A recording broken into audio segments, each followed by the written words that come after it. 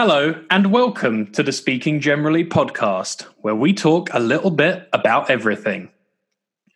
Humans may enjoy a unique place as the only reasoning creatures we are aware of in the universe, capable of looking ahead, coordinating plans, communicating complex ideas and concepts, and understanding the world around us, but we are still far from infallible in all forms of cognitive thinking.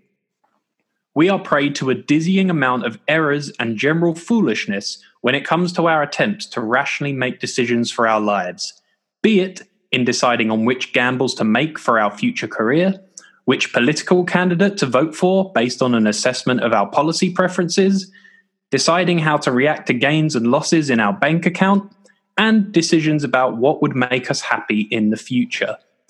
So here with me to help lift the human race out of its blunders and booberies is the redeemer of rationality, the helper of Homo sapiens, the emperor of error correction, Mr. George Taylor. Big boots to fill those. I've got the best man for the job. I've got on record and told you I've not prepared for this episode, so I don't know what bias I'm bringing to the table there, apart from lazy ignorance.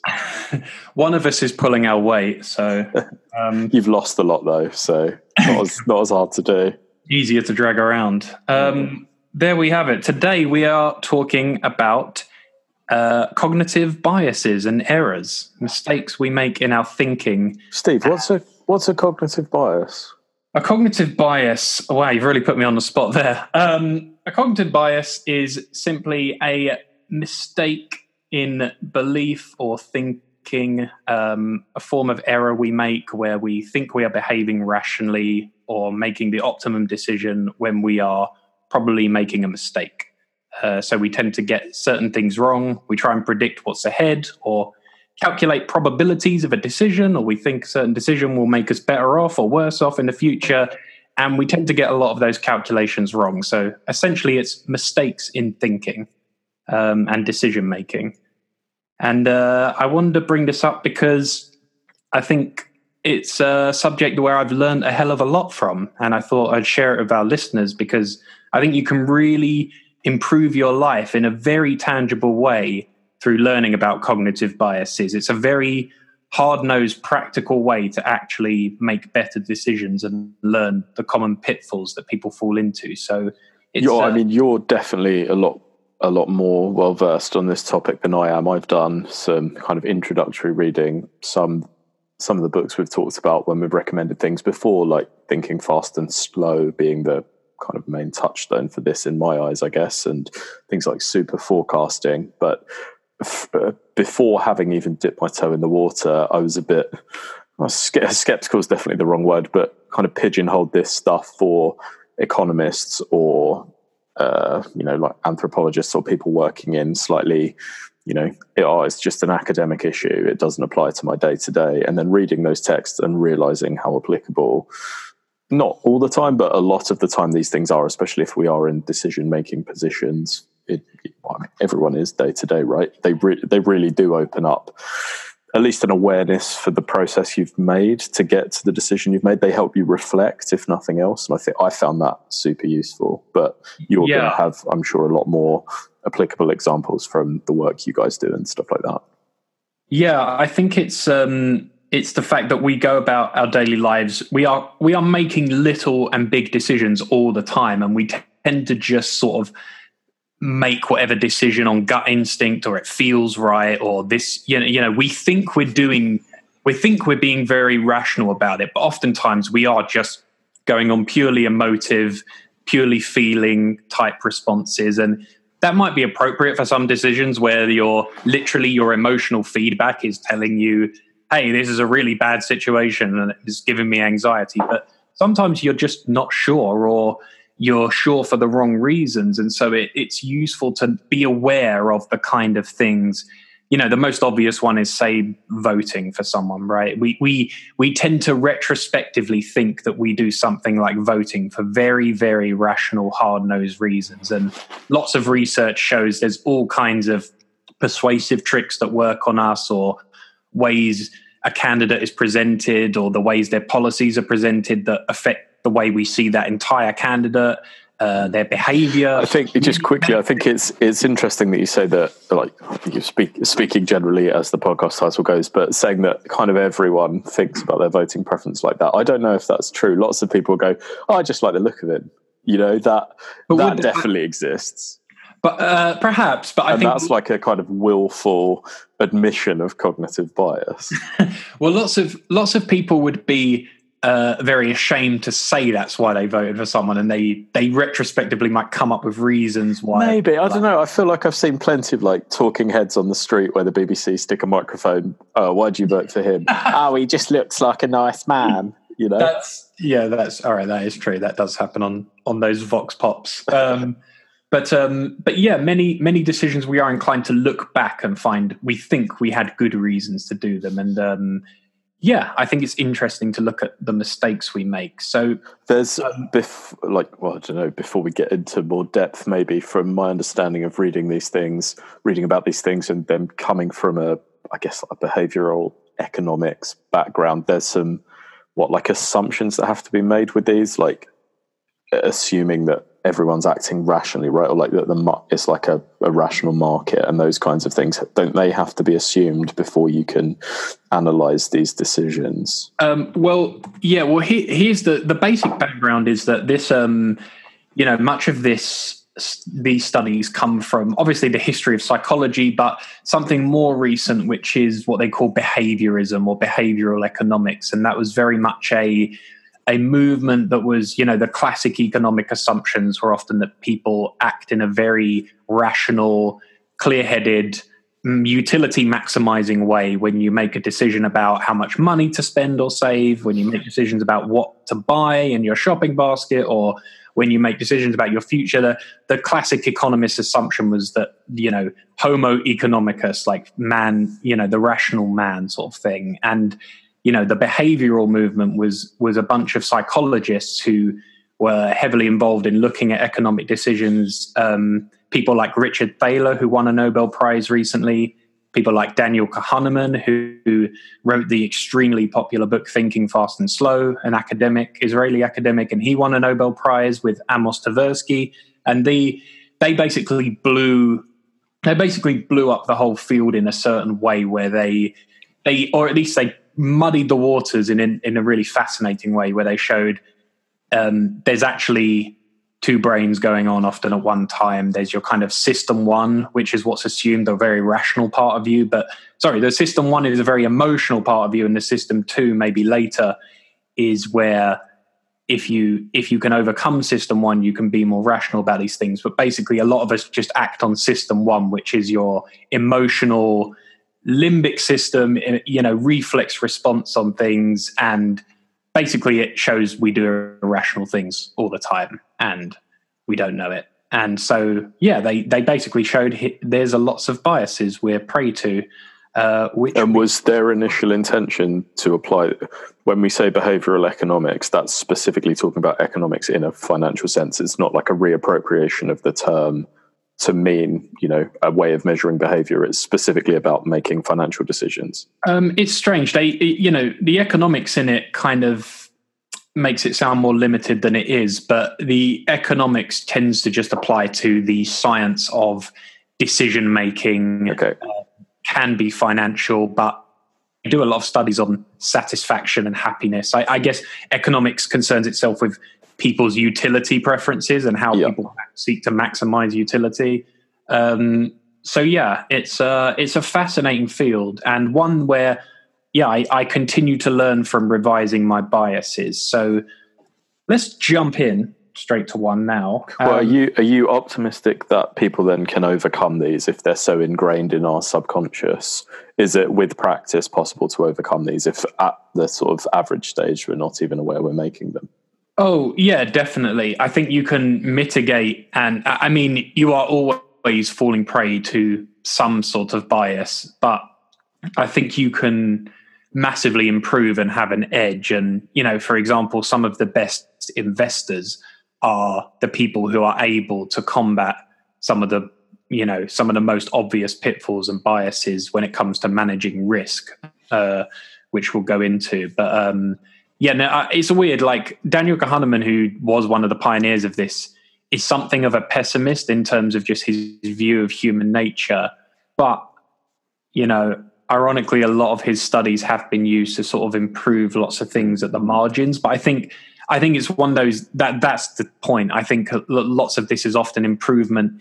Even if you can get 20% improvement in these areas, you can massively give yourself an edge that other people don't have. You know, on the pessimistic side, if you only had 10 to 20% improvement, you'll be well on your way. And I've certainly, you know, just anecdotally noticed it myself when I fall prey to these things. So yes, meaty but useful stuff, listeners.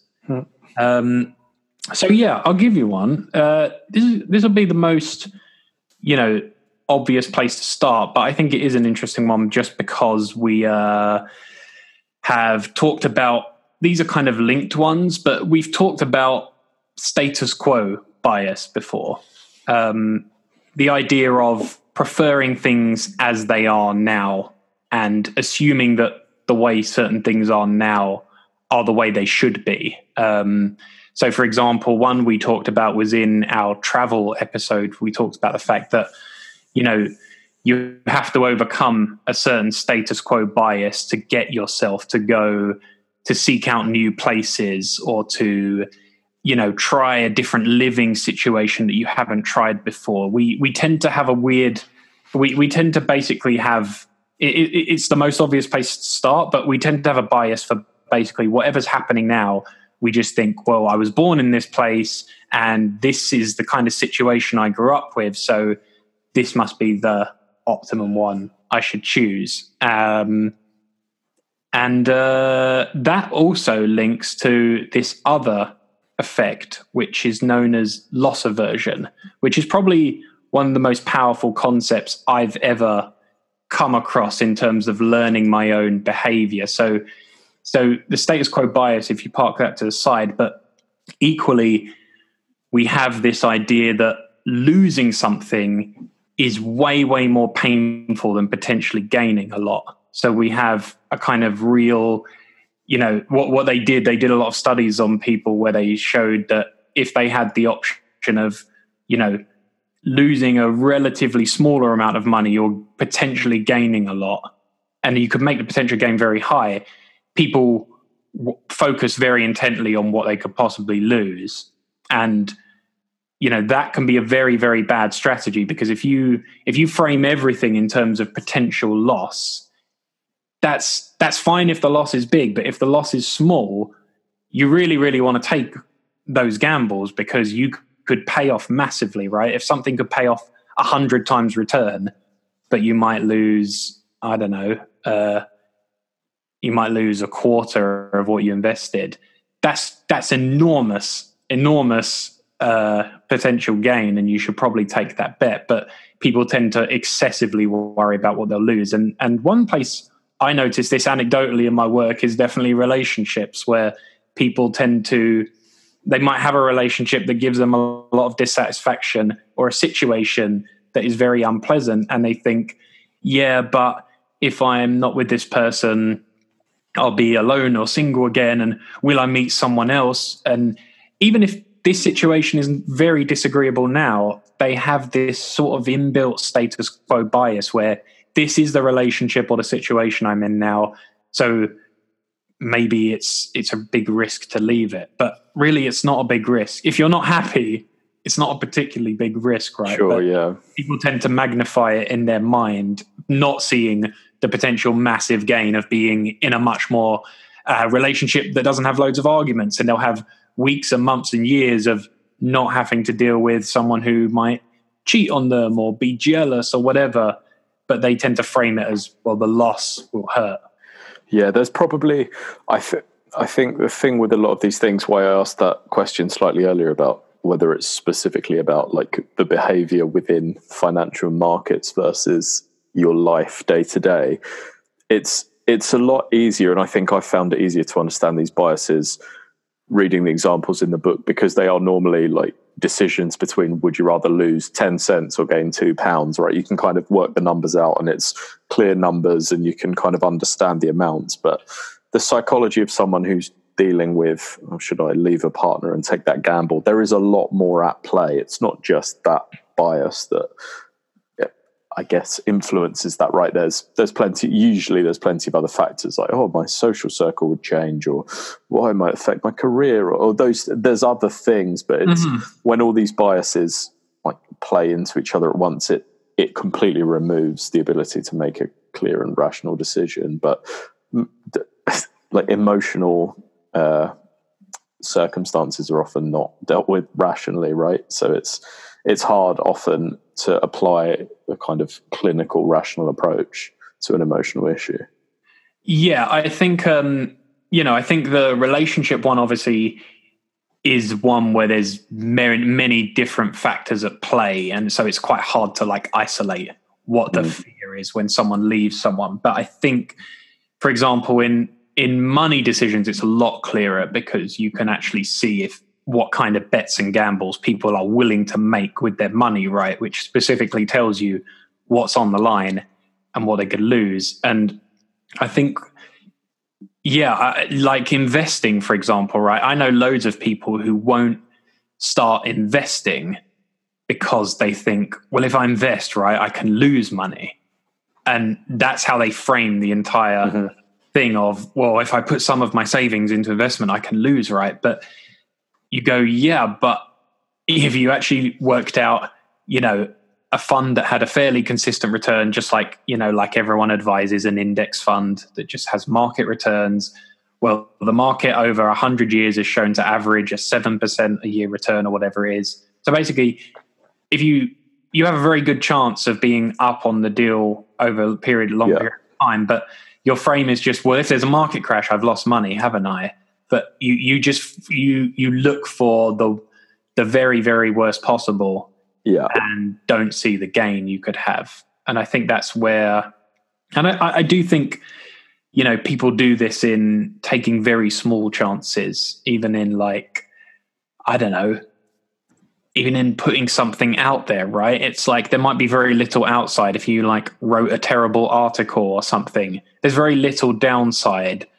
But maybe there's a lot of upside if you, do well or get noticed or do something good. But if you're kind of constantly loss averse and focused on what you could lose, you just end up in inertia a lot of the time, I think. And so there's this concept in investment that's very crucial, which is asymmetric risk. So the best investors are always looking for where the loss is low and the potential gain is very high. Which is why you generally don't want to invest in stocks that are like, I don't know, Tesla right now is extremely highly priced, right?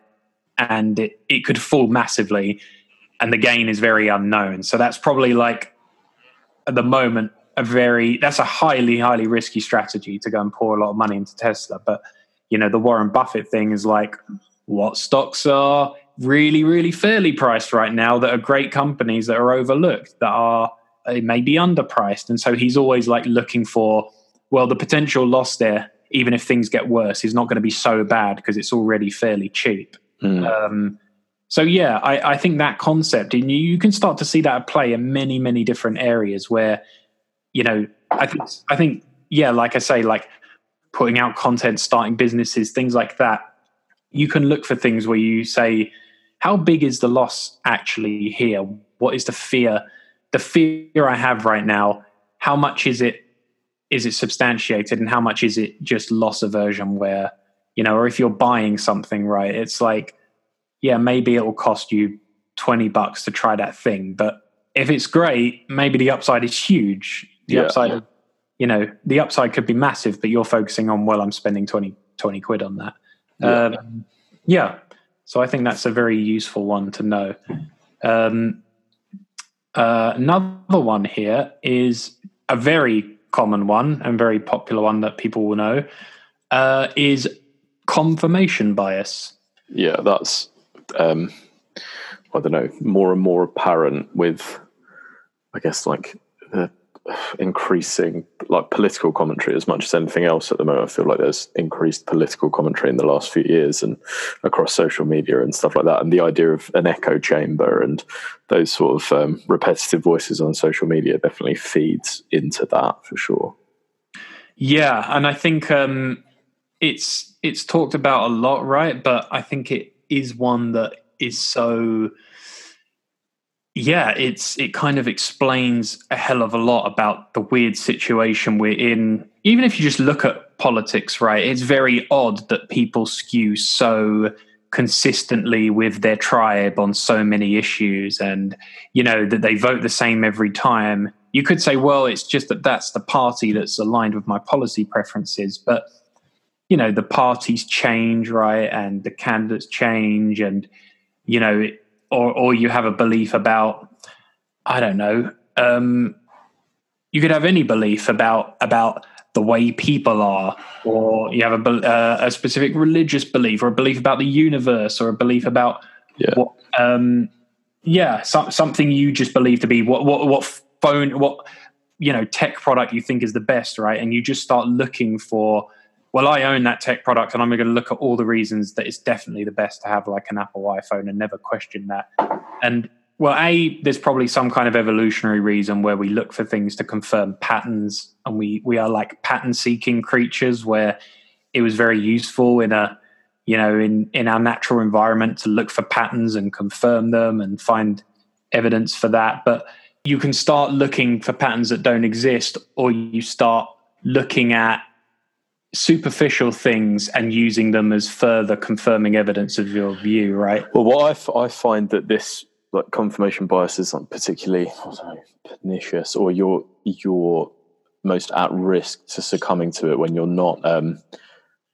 I don't know if it's worse when you've either got 100% conviction in a view and then you use things to reinforce it, or if you're not quite sure about something and then but you're leaning one way and you don't do the proper investigation because you let confirmation bias sway you. Like, I think I should probably go there on holiday or whatever, and you see something and it tips you over the edge, as much as also saying all dog owners are evil, and then you see someone's dog bite someone, and then I knew it, I told you, right? It's like, I don't know where it's more dangerous, because someone with such a dogmatic position, it's not just the bias that's shaping that dogmatism, but it's Is that so a pun? Is that a pun, dogmatic? It certainly can be. Certainly can be. But yeah, I'm not sure. Because you can be aware that you're susceptible to it, almost like you have this sort of, I think that might be the way something is, or I like that person, I think they're a bit like that, and then you see some things and it confirms things for you, but it's not really you've not really given them a fair crack of the whip, maybe. Whereas going, I staunchly believe that all X are X, then I don't know where would you say it's a more dangerous one? More dangerous, as in, just clarify what compared to what. Like having a fairly like rigid dogmatic belief, is confirmation bias a problem for those people because they've already got such a matter-of-fact opinion on something, or is confirmation bias a more dangerous like trap to fall into when you're sort of on the edge of something, you're not quite sure, and you let that bad bias determine the way you go? Oh, I see. Yeah, I think it's probably. I mean, both are pretty bad. I think it's that you stop revising whatever the opinion is, whatever you get swayed by initially. I think that's fine, but you sort of have to keep updating and revising it, because you're going to come to an opinion very quickly, right? It's like even we said about when you decide something about a city, right? It's like, I hate Rome. It's dirty and ugly and whatever. But I mean, I don't hate Rome, but I haven't been. But you'll have that, and then you'll start just looking for all these reasons when you. Yeah, confirmation bias for that would be getting off the bus when you land in Rome and seeing some, rubbish on the floor and go, I told you it's horrible.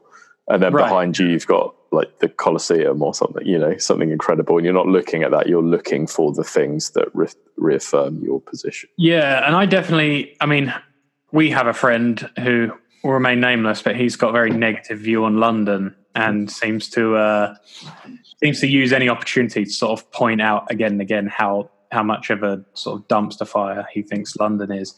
And it can just make you it's fine to have a strong view, but I think it ends up that you lose sight of any objectivity, right? And you start discounting obvious counter things to your opinion, like about, oh, well, London has all this amazing art and it has all this history and, you know, these great restaurants or whatever. And it's like they'll find reasons to either not accept or shrug off some very obvious counterpoints. And they can then make a claim, well, yeah, on balance, here's the reasons I think it's bad. But people don't tend to do that. They tend to lean harder into their view and find a way to, you know, go. It's like if someone's debating, I don't know, capitalism v communism or something, right? You can definitely make your case with evidence and say which one you think's preferable, but you want to at least look at the other side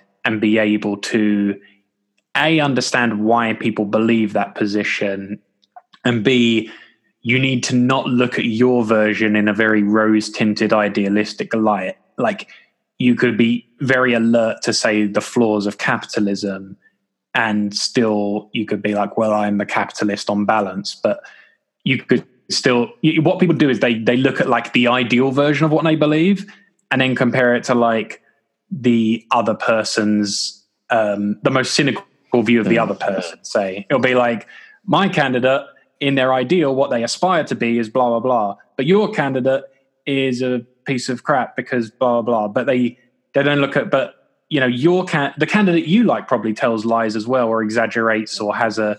Yeah, they're not comparing equal characteristics, right? Yeah, and so I think you just have to be very alive to the critique of whatever it is you think. And I find it's more fun that way. I think people don't... I think there's a laziness and a kind of... It's quite... It can feel intellectually demanding, can't it, to constantly have your opinions under question in a certain way. And so I think confirmation bias helps you just know where you stand, helps you know your tribe, helps you know what, you know, like certainties in your life people gravitate to. But I think then it just leads to a kind of stagnation where your opinion is not shifting with facts, and you end up kind of eventually you can end up very far from the truth if you dig in too hard, is my view. It doesn't even matter to me if you go back and forth several times. Like, I find some of the most intellectually stimulating and brilliant people I know and follow have gone back on several views. They go between different polar opposites, but there's an honesty about it. And you feel that once they actually get clarity and have decided, they have such a more robust version of their view that has a lot more nuance and sophistication, because they've truly considered the other opinion and what its merits are. You know, if you have some opinion on nationalized healthcare versus privatized, it's like someone who has considered that from every angle and has an opinion has so much more than someone who would just go, oh, I don't know, public medicine is all terrible and it's socialism or something, right? It's like that person doesn't have a very considered reasoning as to what they're against with.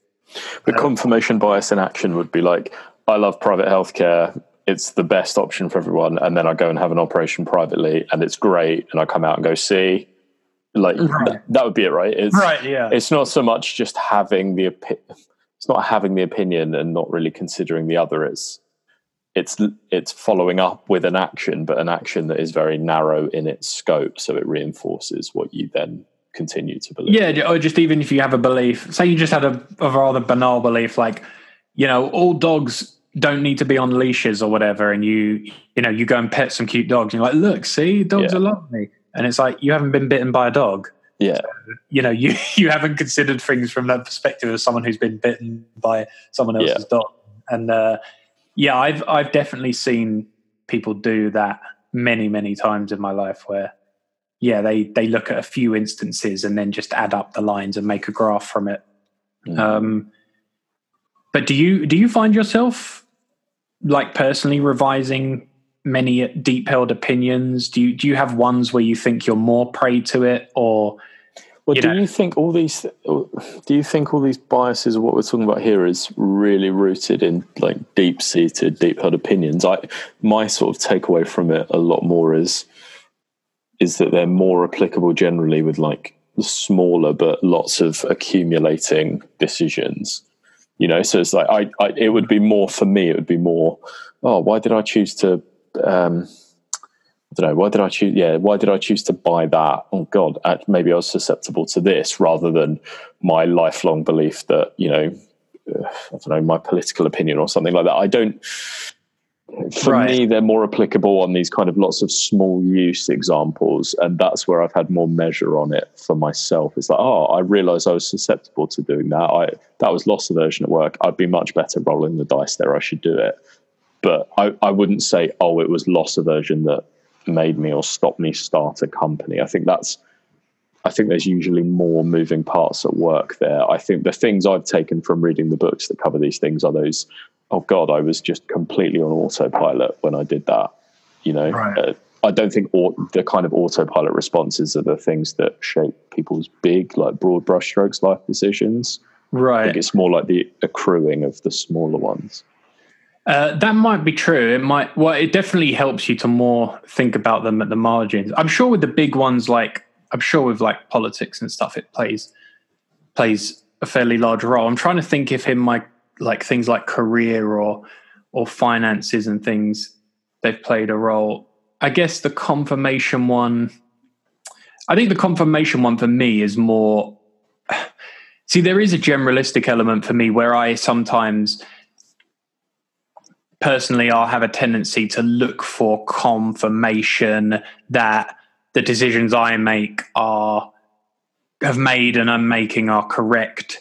And yes, look, I'm doing the right things because this happened. And it's like, well, I don't know what else would have happened if I made a different decision. And I don't, I'm using the good to say, well, see, that was a good choice because this came of it. But it's like, but maybe there's some bad ramifications of certain things. Yeah, well, I think everyone's definitely guilty of I don't know, you read the newspaper that's politically aligned to what you think, that kind of stuff. But it's also very easy to, take on a bit from the other side of the spectrum and that sort of stuff. And I think, the internet makes it easy to do. It's not always easily done, but you have the opportunity to be able to address those biases by, I can get The Guardian, I can get The Times, I can get all the newspapers of the different spectrums. The problem is that it is very easy to slip into old habits, right? And then that is when you go, oh yeah, I thought that about that politician, and yeah, I was right because look what the newspaper says.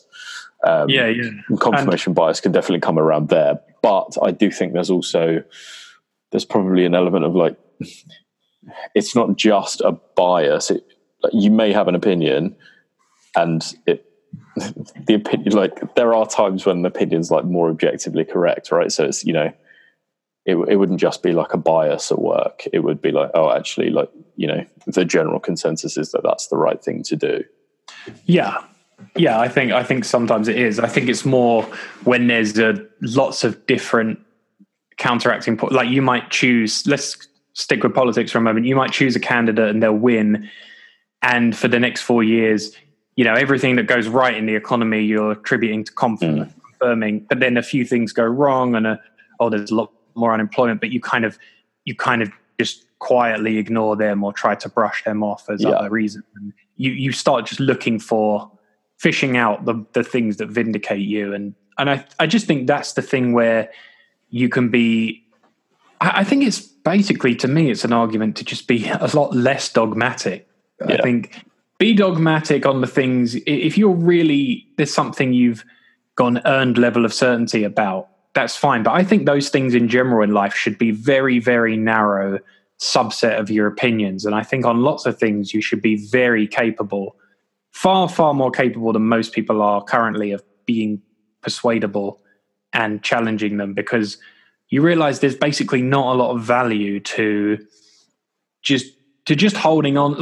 People really protect their beliefs like they're so precious, and this is my opinion, and oh no, if I change it, what does that mean? But if you're changeable, then you're kind of got a superpower that other people don't have, where you can just revise on evidence and you can always revise back later. But it's like to come into a conversation with friends and say, I think I've changed my mind on that. Even if you've changed your mind on a film or changed your mind on, I don't know. Just you had a strong view on a particular debate you were having, and then you just kind of come and say, "Oh, actually, I think there's merit to that." Then I thought it's a really, really liberating, powerful thing you can do, and I think it's more fun, arguably. I agree. I just wonder how much of that is down to cognitive bias rather than just being able to change your opinion. I don't think they're necessarily part of the same thing, but again, that's probably because I see these things as like micro decision issues rather than, oh yeah, I love the film The Deer Hunter. If I rewatch it and I go, actually, I thought that was rubbish. It's not because I had a cognitive bias. I don't think. It's just that I may have consumed different, opinions in the interim and have been able to reformulate an argument. For me, it would be like, it's the knee-jerk biases are the ones that I find really meaningful.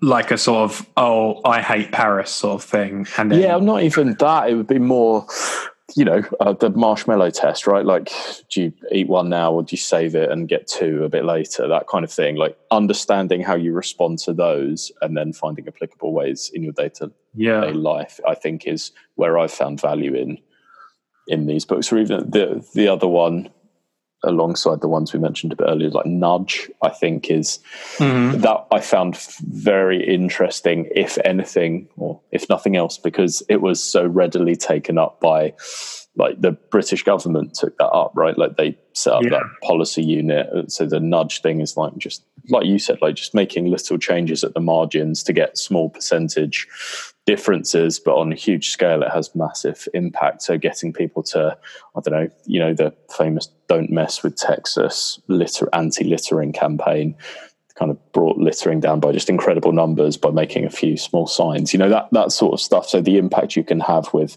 these really small decisions, I've found that particularly interesting. And that's not really about great opinions that people hold. It's just shifting them slightly in a direction that has a greater utility, for a greater number of people. Yeah, well, and that was showing how you can just nudge people's very initial instincts on little behavioral things, right? Like I said, the classic one is like how you arrange things in a supermarket has a very, very big effect on if people are going to buy more fruit or more snacks. It's like what's at the counter when you go to buy stuff makes a huge difference, and that can affect how healthy someone is. Or the other nudge one that was good, well, the nudge one points to one thing we can briefly touch on, which is the default effect, which is just that people will often choose whatever the default option is on when they're presented, like opt-in versus opt-out, right? Yeah, if you're automatically opted into an insurance scheme and you have a little checkbox that says, do you want to opt out of this, you'll be more likely to just stick with whatever the default is. Even they said much more people choose to be organ donors if they're automatically registered as an organ donor and have the choice not to be one. So they have to actively say, I don't want to be an organ donor. And most people end up just deferring to the status quo again, right? But yeah, I think those are really interesting. I wonder if you can set lots of little nudges up for yourself, right? Even just to, like, if you want to help yourself wake up in the morning, and you could definitely present yourself with things that are enticing, that make you want to wake up. I do stuff like if I need to go for a run in the morning, I'll have my running shoes next to my bed or something. It's just that bit easier to put them on than it is to walk downstairs, find them in the cupboard, and find an excuse to not do it. It's they're certainly the things that I've found helpful. Yeah. And like, if you, having some favorite, it can be like the smell of coffee can make people want to get out of bed more because they actually like want to then go and have coffee and stuff. So there's lots of little things you can use to sort of, they call it choice architecture, but the way you frame choices has a huge effect on you. I think it's also like, one thing is just choice overload. It's like if you have too many choices, people tend to get freaked out and have inertia. Surely Tinder's a great example of that, right? Especially in the world that you're working in. Yeah, that's interesting. I guess that makes people, what does that make people have? A kind of You become sort of like we takes hold, right? Yeah, either paralyzed by choice or just apathetic to the whole situation. Yeah, that's true. And it's like if you were given 100 books to read, right? It's like way more overwhelming than maybe like, do you want to read this or this? You'd find it easier than if you get the stack of 100 books, like which one you're going to read next is suddenly a whole harder. I have created that dilemma for myself. My to read pile is about 100 books, and I spend about an hour each time like, what should I do? Yeah, if there were just two options, you'd get things done, wouldn't you, a lot more efficiently. Yeah. I love it. I do love it. I do love it, but definitely like making the choice easy for yourself. I definitely find sometimes just narrowing my options makes things way easier. It's like if you have 100 options of things to do in a day, but if you just say you can either study this language you're learning or you can read this book on philosophy, it's like, oh, which one do I want to do? I'll do that. It's easier. So that's a little interesting one. This one, George, is a little interesting one that this bias I want to talk about now. It's called the peak end rule, and it's one that I've found has affected how I think about setting up experiences for maximizing happiness. Is that how you go around day to day thinking? Is it? What a romantic man I am. But this one actually, I've noticed its effects, and I think this was something that Dan Ariely talks about, who is another Israeli behavioral guy, and he wrote a book called Predictably Irrational. And basically the idea of the peak end rule is that if you're thinking about, for some reason, we have a very odd quirk, which is that we tend to weight the end of an experience very heavily. So if things end particularly at a crescendo, or basically how things end is really important to your overall view of the entire experience. And, if a movie has a terrible ending, you can leave much more negative about it than if it was an okay movie and had a really exciting ending. And it can happen with like holidays. If your holiday went really well or relatively well, and there was a massive fight at the end of it and everyone got in an argument and ended up unhappy, you would look back, you would taint the whole view of the holiday as it didn't go well. And your memory would remember it as kind of a bit of a miserable experience. Steve, three of myself and two of our friends went away to Spain for 5 days. 4 of the days were absolutely cracking. Last day, someone who will remain nameless gave everyone terrible food poisoning. Talked of nothing else but how awful the trip was. Now, it was 4 days. By the way, listeners, he's not referring like to me there. I wasn't on the trip. I'm referring to myself. But yeah, that's the peak end rule at work, because it was great for those first 4 days. We've talked of nothing else other than the bad ending. It was probably disproportionately bad, but. So do you ascribe yourself as giving everyone the food poisoning? Yeah, I'm guilty as sin. I thought it was sort of a joint effort. I thought it was everyone. I'm banged to rights. Now, 2 years back, I'm banged to rights. Oh, I thought everyone sort of shouldered the blame. I think I disagree with it with film. I don't think that's a disproportionate reaction. You wouldn't go, I had a great time for 80 minutes, but they absolutely flubbed the ending. So therefore, I should think of it as 80% good. It's like, because there's an onus on tying all the moving parts together and, bringing an arc and a narrative together. So I don't necessarily. I think I certainly look for like a holistic thing. I don't know if that's one of those things where I like to think I do, but maybe I judge on the ending. I definitely complain a lot about films that I always say, the third act really blew it. But I'm saying that's a valid criticism. I think that's a valid criticism. Right. Yeah. I don't think that's a bias, because I think there are requirements of a film to be, if it starts in a certain way, it needs to deliver on it, and if it doesn't, then it would be very hard to say, it was pretty good, but the ending absolutely ripped the guts out of it. You can't. It's too limiting in my eyes. I don't think that's a bias. Do you think though application to film?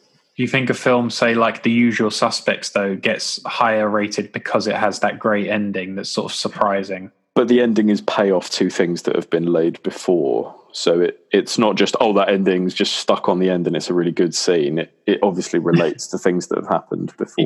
Yeah, that's so true. It's more you're seeing how they've taken you on a journey and kept things away from you. There's lots at work there. Yeah. And movies might not be the best example, but no, I feel like the holiday thing is spot on. It definitely colours the whole experience. Yeah, I think even they say relationships as well, like a divorce, say, can make you forget. If you actually looked at an entire marriage and the sum total, you might have had a lot of happy, loving years out of it, but look back at the whole experience as regretful because it ended really badly or acrimonious. We live in the present, though, don't we? So you're only kind of you're sort of the sum of everything that's gone before you, but you are as you are in that moment, aren't you? So it's hard to go, well, 8 years ago things were brilliant. Well, the marriage one is complicated because, say, something that ends the relationship could be something that colors your entire view of it, right? If you were being lied to for like 8 years, it could taint all the old memories. They weren't really happy because that person was cheating on me for 8 years. But like you say, the way it's applicable to things like a supermarket or like shop architecture or something. Oh, I went around that shop. It was, I don't know, you go around IKEA, you get lost, but then at the very end, you get a nice big bowl of meatballs. You suddenly think how great the experience was. And it's more about building these quite inconsequential experiences, but building them up. It's more like a tool that architects, choice architects, whoever, can utilize. Rather, I see them more in that sense, like those short-term experiences rather than more like grandiose issues. I kind of do. I ever since I found out about it and noticed it in certain things, though, I do obsess with like the holiday thing of making the last day really good. I'm always like, no fights on the last day. Let's like have a really nice one. Let's like have that overvaluing memory. Like you're looking to think, when I look back, I want to look back and think this is great.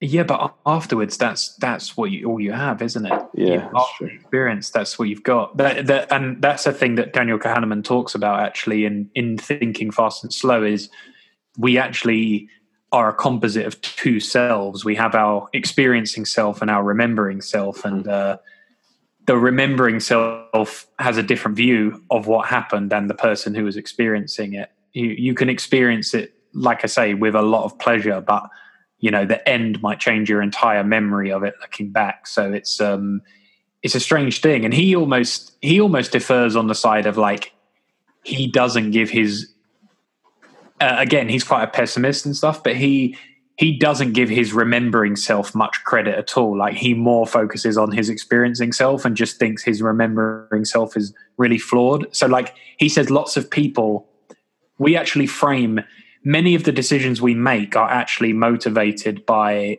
avoiding future regret. And we talked about this on a previous episode, George, didn't we?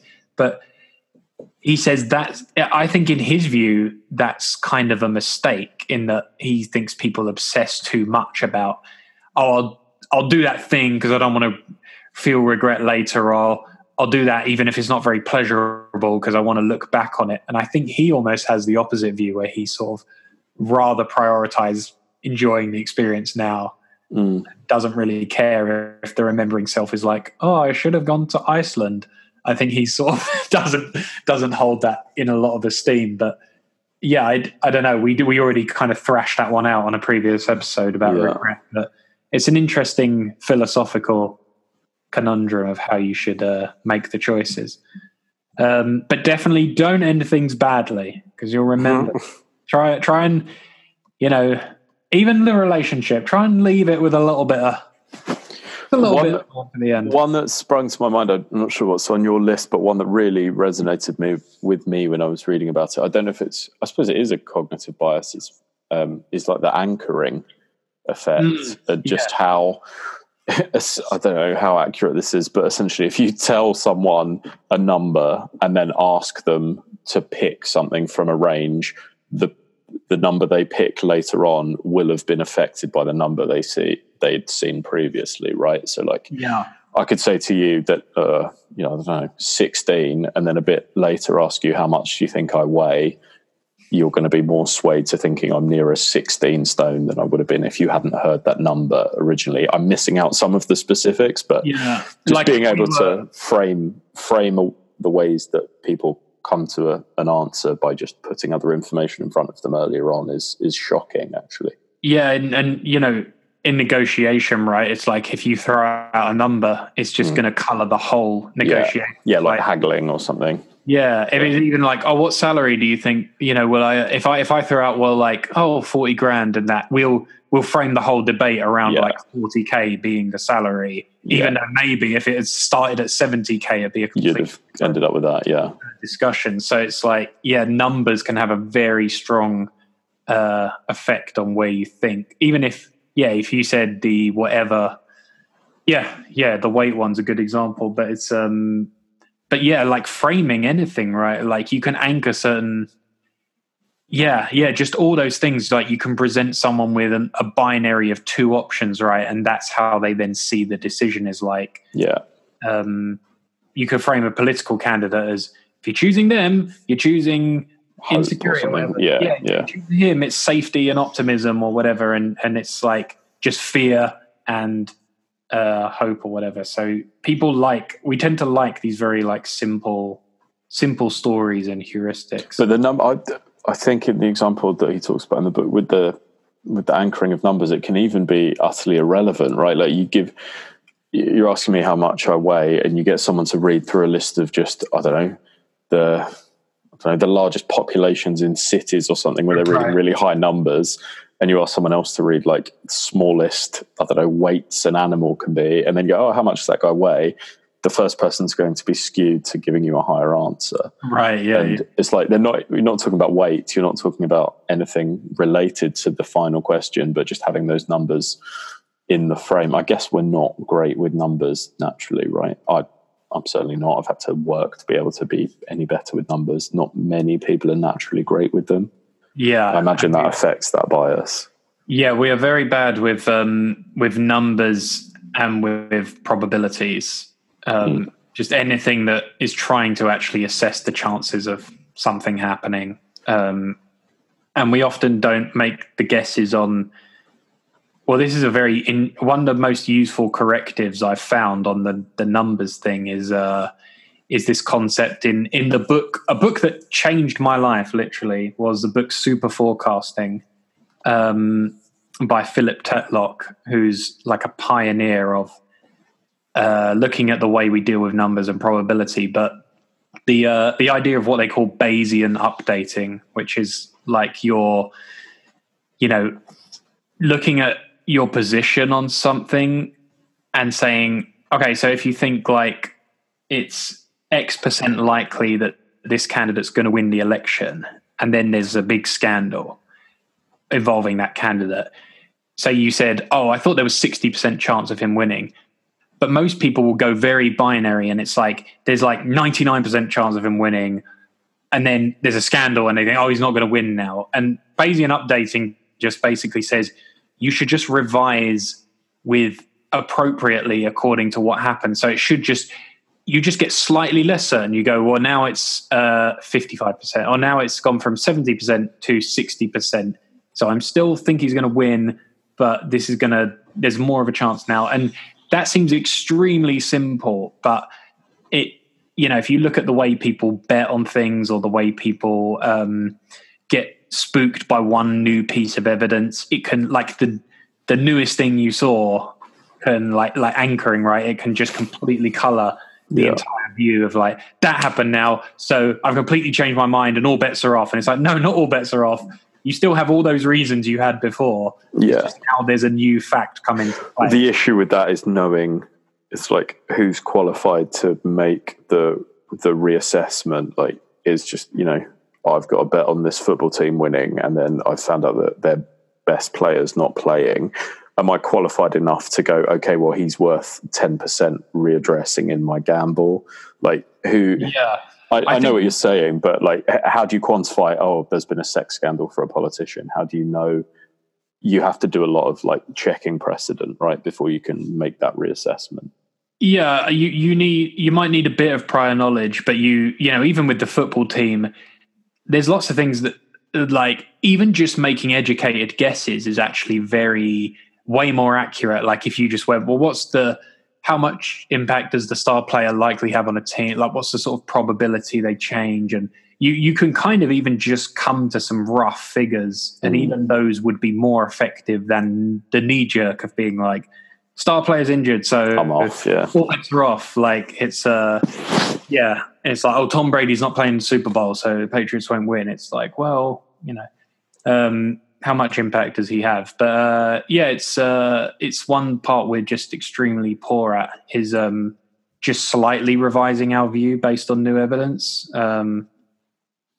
I think that's a very interesting one. The other one I want to talk about is, which one of these I want to talk about? Okay, let's talk about the halo effect, George. Halo effect is the tendency for a person's positive or negative traits to spill over from one personality area to another in other people's perception of them.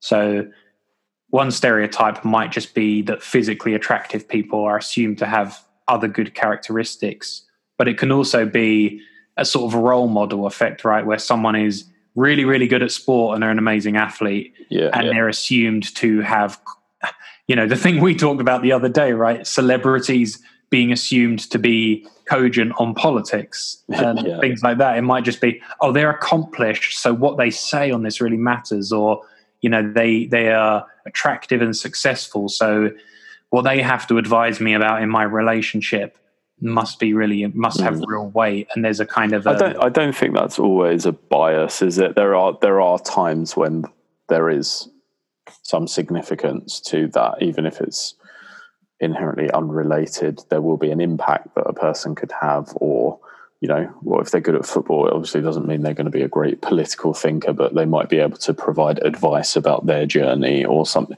There's definitely things that can be taken, I suppose, particularly with the sort of celebrity route, because there's so many things at work as to why we hold people in higher stead. But maybe people disconnected with fame, oh, well, Steve's a good looking bloke, so therefore he'll be a good babysitter, like that, right? That would, right. Yeah. There wouldn't be the same thing there, maybe. But yeah, there is definitely an issue with certain characteristics bleeding into others, and also I'm assuming negative characteristics just as much, right? Yeah, I think the inverse is true as well, where people can make take one negative thing about someone and assume everything they say is wrong. But I notice it in, well, obviously, like halo effect is employed, right, by advertisers all the time, where getting celebrities to endorse things, or getting athletes and competent people to say this is great as well. You assume their opinion has weight. I find it useful to give myself the sobering. I like to sober myself of assuming that a successful person knows more than they do, and that not getting caught up in. I think people just get very easily caught up in idealizing. They're looking for someone who is kind of. People look for leaders, right, in life, and it's just useful. So I think they just tend to look for a shining example that they can follow on everything. And I've always found that very dangerous. I've always thought, well, maybe that successful person has dreadful personal relationships, and their thoughts on that are not worth anything. I think you have to just have a healthy level of skepticism about people talking outside their competencies. It's like someone might be really, really smart and have silly politics, or they might be really, really smart in some areas and have, religious views that are kind of wacky or whatever. And, you've just kind of got to be careful of assuming that because someone's got it really, really right in one area that they can speak on other things, because often they're just as confused and ignorant about many other areas. Yeah. I think people just tend to sometimes underweight their own opinion, and they tend to kind of defer to a leader type to give them it. Yeah. Another one, I think we're coming to the end of these now, or we will. to not stuff our listeners with too much. This one will resonate with you, George, when you're going to get your custard buns in the morning. Here we go. The projection bias, which is the tendency to overestimate how much our future selves share our own current preferences, thoughts, and values, leading to suboptimal choices. As in, like, I'd be filled with regret once I'm filled with custard kind of thing. Yeah, we'll basically be like, well, I'm in the shop now and I'm hungry, so I'm just going to get absolutely as much as I can, stuff myself, and you assume that your future self will be happy with that. The thing that our listeners maybe not know about me, or maybe do not know about me, is I love feeling really full and stuffed. So that's blown up in your face. I'm doing him a favour. I don't understand that.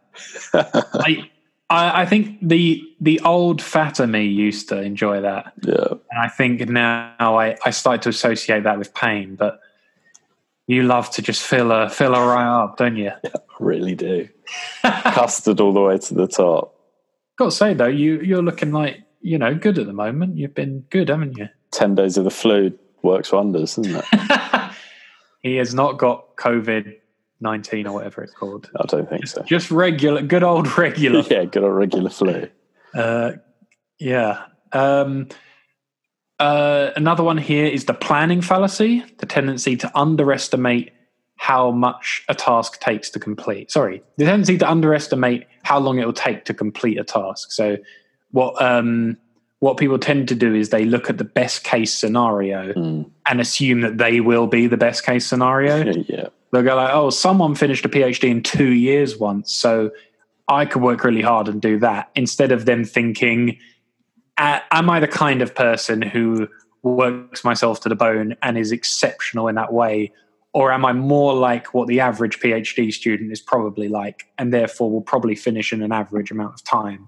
And a lot of people tend to assume for whatever reasons that they have an exceptional ability. Yeah. Or they might assume, well, I can write a book in 3 months. And, it's and then it ends up being like, oh, it turned out it was about a year or two as long as other people take. Yeah, I've definitely succumbed to that, like that form of overconfidence in me being able to just achieve on a level that is probably beyond my capacity. Yeah. But occasionally you're right. Occasionally you get it right. But yeah, more often you have to kind of assume if you're taking on a very, very big task, you should, and I've learned this with writing particularly, you should just assume that it tends to take people this long, so assume it'll take you this long, because you'll make all kinds of mistakes and stress by trying to give yourself this like superhuman idea of what you should achieve. Yeah. Final one, George. Go on. One more worth talking about: survivorship bias. I definitely suffer from that. Okay, let's talk about that. How would you describe it? Well, I'm sort of responding to something that isn't quite the actual survivorship bias, but more just that I have a blinkered view that I would always survive situations. It's not quite the same thing, but no, it's more, isn't survivorship bias like seeing that it's almost like the status quo bias, like you see what is the state of things now and you're putting like undue stock on people that have kind of evolutionarily made it to that point.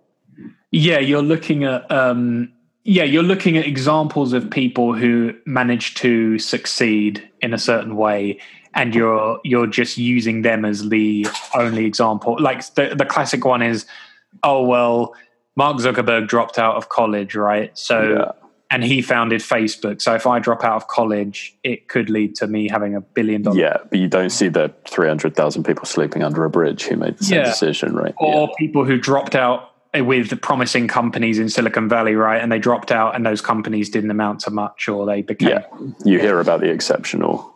Yeah, so you tend to just look at that as the... Yeah, you tend to look at that as the default, even though it's the exception. Yeah.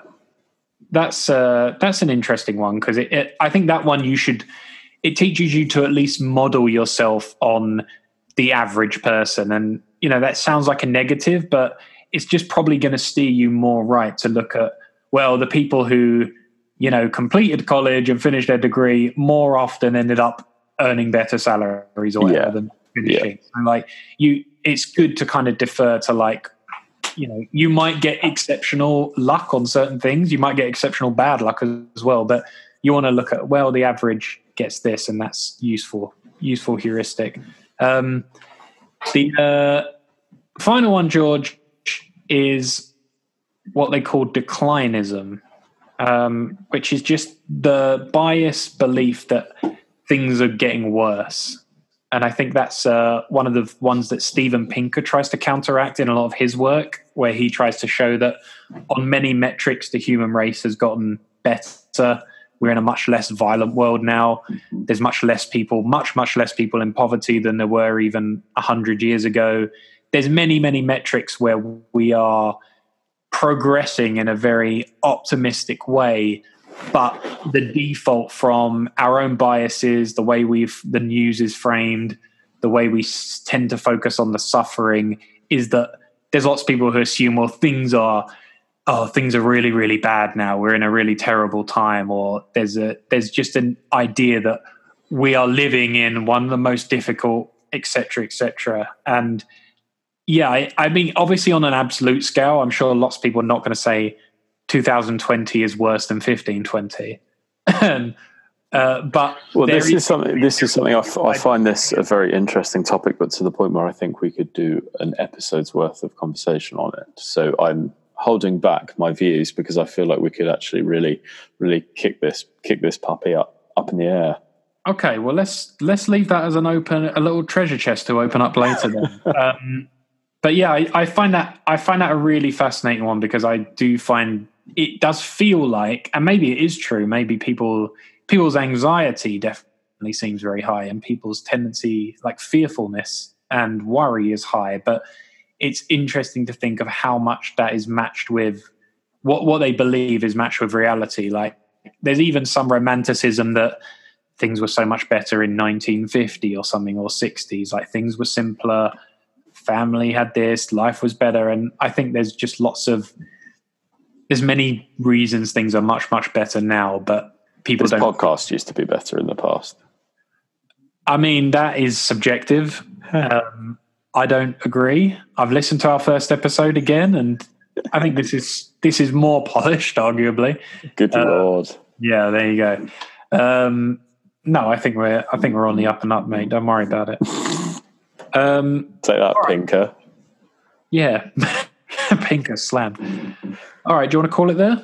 Yeah, I think we should. But I like the idea of going into greater depth on that topic. But interesting stuff for the biases. I think the best I can really say to people is, at least from my point of view, go and read The Experts, because I'm clutching at the details a little bit. But go and read Thinking Fast and Slow and Nudge and Super Forecasting. They're the three I've entertained, really, and they are a lot more informative than my babblings would have you believe.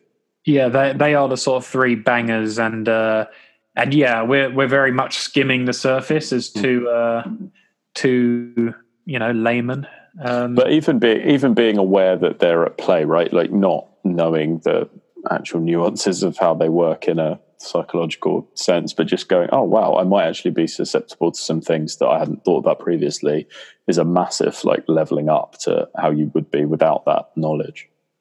Yes. And actually, I realized last episode, we actually talked about a lot of these in different ones. Last episode, we talked about quitting as the sunk cost fallacy, which is... We did, regurgitating old material once again. There you go. Less than a week apart. Yeah, the idea that just because you've put some time and effort into something that you should keep pursuing it, that's a bias. And we talked about why quitting could be a good way to combat that bias. Well, let's quit this right now. Let's nip this one in the bud, yeah. Let's call it there. All right, listeners, we'll see you very soon. And let us know if you read any of those books. Give us some of your hot takes. And we will be back very soon. Thanks very much. Bye-bye. Ta-ta.